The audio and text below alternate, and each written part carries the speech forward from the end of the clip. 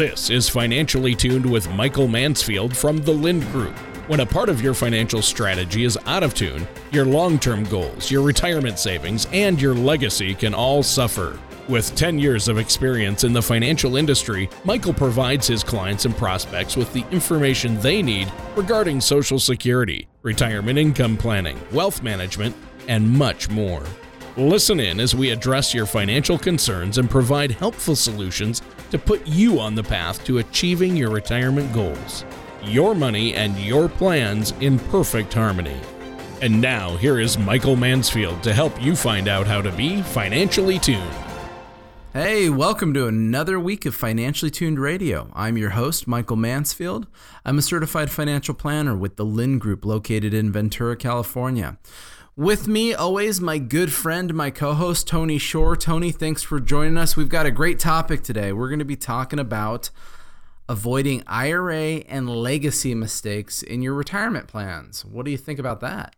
Well, I think it's important because a lot of folks out there have an IRA. Some people might not even realize that they have an IRA, but they do. Right. That's really a tax designation to an account. An IRA isn't its own account, but it can be a tax designation on your account. And, of course, we don't want to make mistakes with our legacy either. So this sounds like a great topic you've brought to discuss. And I know I always have some questions for you that hopefully will help our listeners out there as well. That's why I keep you around. I appreciate that, Michael. I really do enjoy doing the radio show each week and talking to our listeners out there, but you're the man with the answers. So let's get started. Maybe you could give us an overview of what an IRA is and what makes up somebody's legacy. Well, yeah. So initially, like you said, Tony, a lot of this goes into the tax coding, what the IRS considers things, and perhaps the early benefits we got on account versus a late benefit when it comes to our tax planning. So when we're young, most of us go get jobs with employers. And as we're working, hopefully those employers offer us something like a 401k that we can contribute to. And they say, hey, look, if you put some money in this 401k, this is going to be a pretty smoking deal for you because we're going to give you a tax benefit right now. You do not have to pay income tax on that 401k contribution. And you say, woohoo, that's so awesome. One of the less known things that we see, though, in those 401k plans are what are called Roth 401ks. And that's where you can open up the 401k with your employer, but instead of getting an upfront tax benefit that you're not paying income taxes on any of those contributions, the money grows tax deferred and comes out tax free later. The reason I'm explaining it in the 401k front is because all of this rolls into the IRA world. It's just that a lot of people, when they're young, they get that 401k benefit. Heck, a lot of 401ks, at least in the good old days, would give us even matching contributions. So if we put in $1, maybe they'd give us 50 cents. I know, Tony, that's the only reason you have a 401k is because your employer matches everything you put in, right? Well, I love the employee match. It's like free money, right? Well, that's how you have to look at it. Some people still walk in, they get 100% matching up to 3 or 6% of their contributions. And you say, you just got 100% return on your money. Think about that for a second. How long does it take other people to get 100% return on their investments? They probably never will. Well, let's hope. But the theme is it's a phenomenal deal if you have it.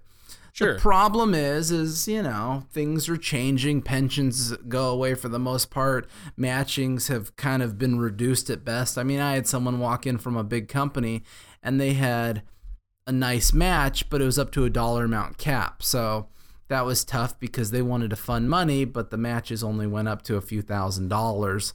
And then after that, it was all on their own. Now, granted, Financial Planning 101 says when you're young and people say, how much am I supposed to be saving? You say you save as much as you possibly can save. So matches only provide value to that in addition to what you're doing, but you still need to be working your caboose off. You still need to be bringing in a paycheck, and you still need to be saving as much as possible. But what happens is we have the other folks. The other folks are the ones that don't work for a big employer, don't have 401ks. That's where you get more into the IRA world. So for these folks, when they're not participating in an employer-sponsored plan, the IRS says, we don't want you to be out in the cold, so we have provisions for you too. And so, for example, you could have a traditional IRA, you could have a traditional Roth IRA. If you're a self-employed business owner, you could have other things like simple IRAs or SEP IRAs. There's a lot of different IRA designations. At the end of the day, there's just a couple big things that people need to understand. You need to understand, number one, what type of tax benefit does my IRA give me? If it's a pre-tax contribution like a traditional IRA, you're going to put money in and not pay taxes on that money as income now. But when it all comes out someday, you could have a ticking tax time bomb on your hand. This thing could come out fully taxable, as it will, and eventually, depending on tax rates, that could be a problem. Conversely, if you get no upfront tax benefit and you fund a Roth IRA, that money's going to grow tax deferred, and someday when it comes out, it all comes out tax free. That's a very powerful tool. The problem is psychologically, I think we all like that instant gratification, knowing that we can save money now, not pay taxes now. That feels a whole lot better than maybe in 30 years this will be a smoking deal. And so I think that's the first hurdle we always have to get over in retirement planning is what types of tax benefits are we trying to take advantage of when funding retirement accounts? Sure. The other thing that you've got to be aware of when you're funding some type of IRA is the contribution limits. Those change for different types of accounts. So I can't put in as much as I want. Yeah, you can't put in as much as you want. And even to that, it has to be earned income. So you have to go out into the world and make money to be able to fund it. So for example, like a traditional IRA, I think the under age 50 contribution right now is $5,500. So what you have to do is you have to go out in the world and you have to earn, you can put in 100% of your compensation up to $5,500. So you got to make it. If you only made $3,000 last year for some reason, that's all you could even put into an IRA. So you got to be aware of that. When you get into other types of things like a SEP IRA, which is more of a self-employed individual's IRA, they have different type of funding rules, 25% of your net income up to like $53,000, things like that. So there's a lot of consideration with this stuff. Goal number one of what type of account you should have and why. The theme, all of this plays back to the big picture though, right? This is all about income planning. It's about retirement planning. And it's tough when you're young to have the vision to say, here's what I'm trying to accomplish in 30 or 40 years from now. But it's simple. To me, Mike Mansfield, certified financial planner, my goal is to make sure that with young planners, with young people coming in here that are trying to figure it out, you create as many sources of income as possible, and they all have different taxes. You have a 401k, you have an IRA, you have a Roth IRA, you have rental properties, you have cash value life insurance that can create tax-free income. As many angles as you can get that aren't all like-minded in the tax world is going to be so powerful in retirement. The problem is what I'm talking about is relevant to the young folk. It's relevant to the people that have the time to plan all these different asset classes. Because let's be fair. Tony and I, we were talking before the show, we were talking quite a bit about how most people that are nearing retirement and or recently retired that we meet, most people, somewhere between 75 and 95% of their money is in all pre-taxed 401ks and IRAs. Yep. That's fantastic if you have savings. You know what? If you walk in and you got your $1 million, hooray, that's good. The problem is if it's all in one type of asset class, one type of taxation, yep, it's going to be painful. Yeah, it is. You know? Yeah, that's what I'm worried about. I know, but that's how most people are because we're so wired to take the upfront tax benefit. Sure. That we put it all on pre-tax 401ks and IRAs, and then someday we're sitting there going, okay, woohoo, I want to retire. How much money can I take out? And you say, oh, you want 10 grand? You better take out 13. Oh, you want 20? You better take out 26,000. Yeah, and you think, oh, I've got $100,000 in this IRA or this 401k. Well, guess what? Not all of that 100,000 is yours. No. The government is the number one beneficiary on that asset class, and it never goes away. When you die and your kids inherit that money, it's still a whole giant bucket of taxable money. So, and an IRA, what does an IRA stand for? Oh, you know. What's Michael? that acronym? You've got the acronym. Yeah, I think you said it stood for individual retirement account, but it's really internal revenue account because of the tax implications, right? I always laugh when you say that. Well, it's a joint account. I like to tell people it's a joint account. Yeah, you and the IRS own it. Your 401k is a joint account. Not all that money's yours. Some of it's Uncle Sam's, and he's not even really your uncle. I mean, that's painful. I know. That's hey, painful. Giving it to your friends. But that's tough, though, and that's something that is so common. And to be fair, I get it. I'm guilty of the same thing. Every time tax season rolls around, I start seeing what I have to pay. I start thinking, oh man, how much could I put in a SEP IRA, or what could I do to avoid some of this? So psychologically, we're all wired, with that same challenge. But you know what? You tie your money up in an IRA, and when it eventually comes out, it's all taxable, and you have to be beyond careful with that. The other problem that I see very commonly, as I always theme my ticking tax time bomb, is when you have pre-taxed accounts like 401ks and IRAs, by the time you reach 70 and a half, if you're no longer contributing to your 401k, the IRS requires you to start taking money out of these accounts. And it starts small. I think it's approximately 3.6% of your IRA pre-tax account values in year one, and it grows every year based on life expectancies. But this becomes a problem for some people. If you're the lucky one and you save this big, giant $1 million 401k IRA account, and you have all the income that you desire from pensions and rental properties and Social Security and all that kind of stuff, the IRS is still going to require you to take out almost $40,000 as a required minimum distribution out of that account. Wow. That's all taxable. And it grows every year. And so we get to a point where the taxes become the runaway train. If we don't need our money, they're making us take it out. Is it throwing us into higher tax brackets? What is it doing for us? It gets crazy. And so we spend a lot of time with our retired clients focusing on tax strategies in order to try to mitigate or minimize required minimum distributions. Because there's two types of people. There's the people that need their required minimum distribution for income, and there's the people that don't. And so for those people that don't, when you say, hey, look, if you don't need that money coming out, what are the things that we could do? One of the common things that we do is we actually look at Roth conversion strategies, and we try to say, hey, if we took the next 5 or 10 years, how much could we convert in each year to control our tax brackets, to pull out money and convert it into Roth accounts? Yeah, we have to pay taxes to do that. But you know what's interesting about today, Tony? What? We know what the tax rates are today. Do you have any clue what they're going to be in 10 years? I have no idea. Do you know what they'll be in 20 years then? I know exactly what they'll be in 20 years. See, yes. I knew it. I knew it at some point we would know. No, but I bet they'll be higher than they are now.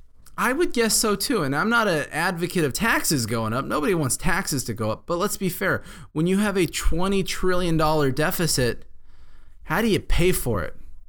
Well, historically, if anyone looked at the history of our national deficit and tax brackets, they move hand in hand, and this is the first time in 100 years that our deficit's going straight up to the moon and tax rates are still low. So common sense argues that tax rates are likely going to go up in time. So converting some now could be painful, but then again, at least we know what it is versus someday when they go up a lot higher. The other thing too, though, is if you wanted to pass these assets to your kiddos, how do you do that? How do you pass them efficiently as possible? Because any pre-taxed 401k, any pre-taxed IRA is still fully taxable to the kiddos that you love. And so you give them a big bucket of money. And there's a lot of things that you could do. You could put a beneficiary on your account, right? If you put no beneficiary, then Uncle Sam's the number one beneficiary and the county probate court's the number 2 beneficiary. And then eventually your kids will get it.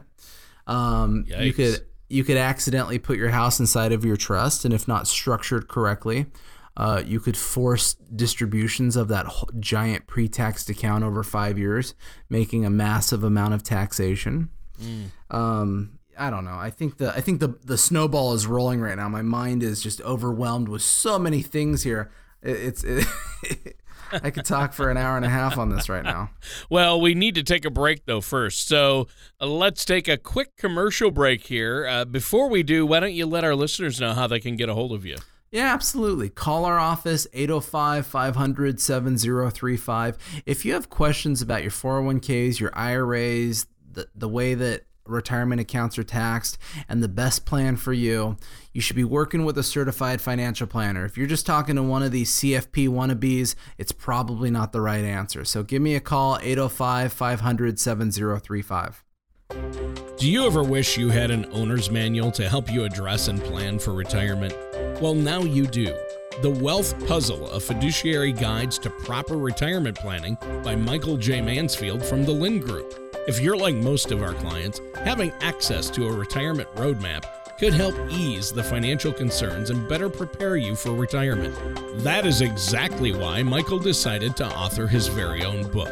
The Wealth Puzzle, a fiduciary's guide to proper retirement planning, will help give you the foundation you need for a successful retirement. Simply call 805-500-7035 or visit thelindgroup.com to receive your copy today.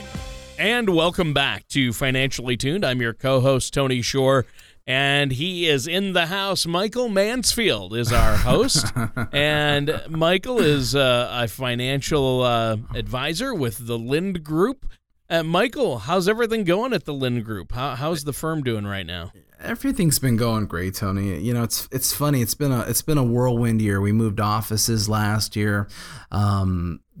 That's been so functional for us. We have a great office right on Victoria, corner of Thill, across from the government center. Clients love coming here. It's just a lot easier to get to than when we were downtown location. So I think it's worked out very well for everybody. But it's just been a gangbusters year. We had a heck of a tax season, which is funny because when was the last time you had a financial planner that made sure that your taxes were in order? So we do a lot there with our clients. And, it's just been busy. And you know how it is. You've got kiddos and stuff. The life just doesn't stop. It really doesn't. And, our daughter just turned 7, which was exciting. We went to one of those indoor trampoline places. Oh, my gosh, that was a workout. I play racquetball and get all sweaty. I went to this trampoline place jumping around. I swear, 12 minutes in, I'm ready to pass out. It was incredible. I lost 5 pounds. I gained it right back, though, so it didn't matter. That's awesome. Yeah. Well, I mean, I'm glad you lost the weight. It's just sad you gained it all back. Yeah. It's a boomerang. But we're talking about IRAs and how to manage your IRAs and how it does play into your legacy planning as well. Now, legacy planning, that's something that you do for your listeners out there, and I imagine inheriting an IRA because of those required minimum distributions can be a problem. Now, you mentioned a solution to that, a stretch IRA, but there's a lot of different solutions to not getting hit with that tax burden, right? Well, absolutely. And a lot of it just goes to planning, retirement planning, income planning, all of that stuff. One of the things that we commonly focus on is the early years of our retirement plan. If someone's going to retire and perhaps they haven't triggered Social Security or they just haven't gotten to 70 and a half when they have required minimum distributions, how much money is coming into the household that counts as income at that point versus our working years?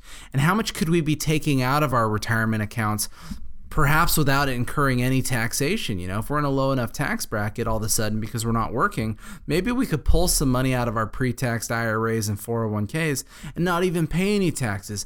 Or if we did pay taxes, how can we manage the low level of tax brackets to try to get out as much money as possible, as efficiently as possible?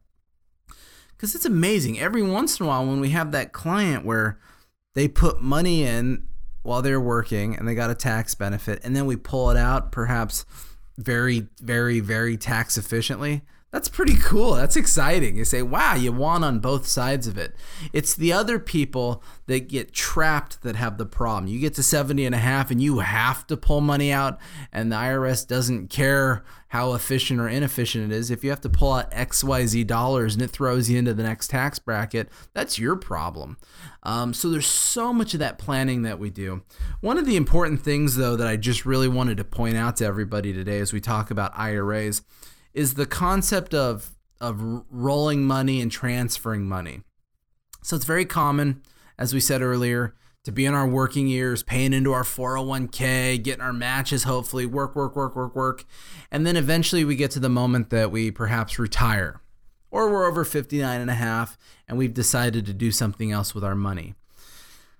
You got some options there on how to get the money out. And so generally speaking, we coin those as either direct or indirect rollovers. And what you're doing is you're moving your money from a 401k to an IRA. It's called a rollover.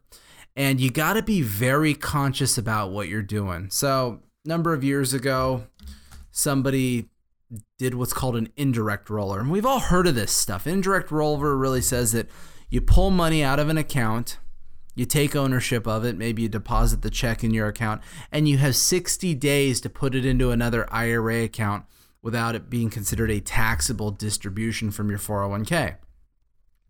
Well, there's a long backstory to all of this, but essentially, as of January 1st, 2015, the IRS has ruled that you can't just do that all the time anymore. See, in the good old days, people would do 60-day rollovers all the time and be rather creative with what they were trying to do. The IRS is kind of done with that.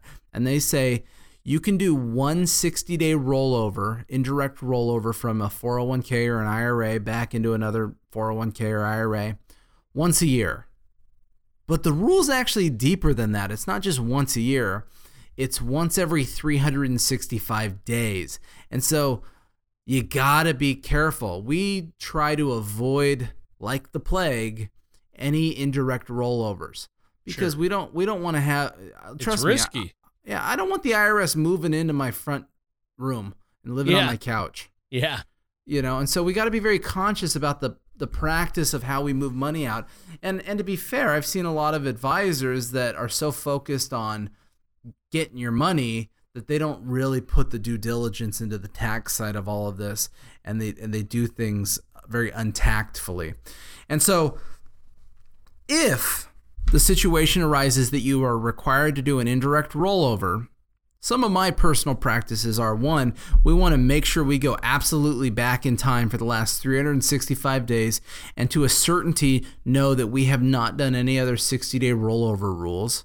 That's kind of goal number one. Number two is we want to put it on the calendar and make stinking sure we don't do another one in the next 365 days so we don't create a taxable event. But the other thing, too, that I'm a huge advocate of, when you're filling out any kind of withdrawal form from a retirement account, an investment account, whatever it is, a lot of times they give you the option of EFTs, direct deposits into your account. Yep. I say no way, Jose, to that stuff. I think and this is my personal opinion. This is nobody else's. This ain't in a book, but this is how I feel. This is interesting because this is not what I expected you to say about this. But go ahead. I can't wait to hear your explanation. You can tell me what you expected afterwards. But when we do a distribution, if we have to do one, remember, goal number one is we're doing direct transfers from a company to a company. You never see, touch, smell the money. But if we have to take the money from a distribution, we do not EFT it. We do not direct deposit in our account. We request a check from the institution payable to you. When it shows up in your mailbox, you do not get RV boat hungry shopping in your mind. You simply close your eyes and you bring us the check. We endorse the check and we forward it to the custodian. By doing it never hits your account. The argument is how many degrees of ownership do we have on this thing? And if I can say to the IRS that, hey, whoa, what are you talking about? The money came from them. I didn't even deposit it because it was never for me. And we did it over there. We coded it as a 60-day rule. That is a much stronger argument than you putting it in your account and going to Nordstrom's, and then on day 59 and a half, throwing some money in another account.